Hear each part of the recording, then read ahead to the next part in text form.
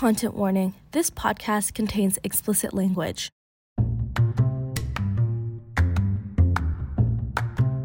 From the Daily Northwestern, I'm Anita Lee. This is Digital Diaries, a weekly podcast following the college experience and asking students a question about life at Northwestern. Welcome to the second episode of Season 2. This week's question is, if you could travel back in time to 1 year ago, what advice would you give your younger self? Weinberg Jr., Anjani Gosman, says she would tell her past self to set better boundaries. Only surround yourself with people who reciprocate your energy. When you first get to college, especially like in person, you might be disillusioned by the possibility of finding love.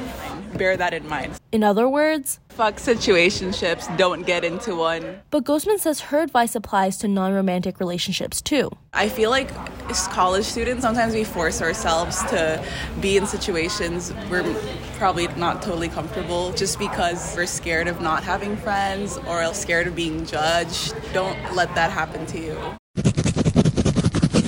Weinberg sophomore Ali Slay learned to find happiness from within. I came from a boarding school, so adjusting from the small environment where you see everyone every day was really hard because at Northwestern where you have to plan stuff, and I felt like enjoying myself was the biggest thing that I'm teaching myself, and I feel like I learned from freshman year. One of the biggest surprises for Slay was how long it took to feel comfortable in a new environment. I came here, I felt like I would adjust by the end of fall quarter, but I still didn't adjust to the end of spring quarter. That was the biggest shock for me because I just felt like I adjusted, but I just don't like it here. But then I realized I like it here, it's just I wasn't adjusted well enough. As for communications sophomore Gabriela Burgos, she would tell her younger self to reach out for academic help.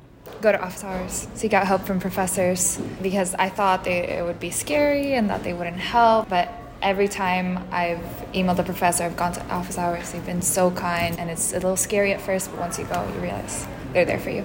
Burgos learned this lesson last quarter when she was behind in her Italian class and attended her professor's office hours. I started explaining something, I think I even started tearing up. I was emotional. He said, "It's all right, we're here to help you." And then he started helping me do the work and explaining it to me like we were in class.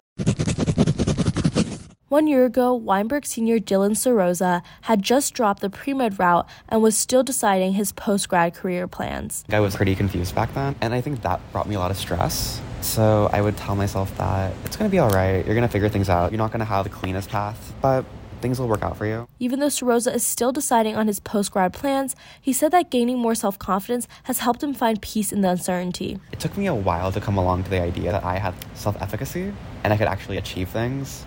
Once I realized I had more potential than I thought I did, that made me realize that no matter what, I've already grown a lot and that I have the capabilities within me to implement changes that I can pursue and that will lead me to have a happy life.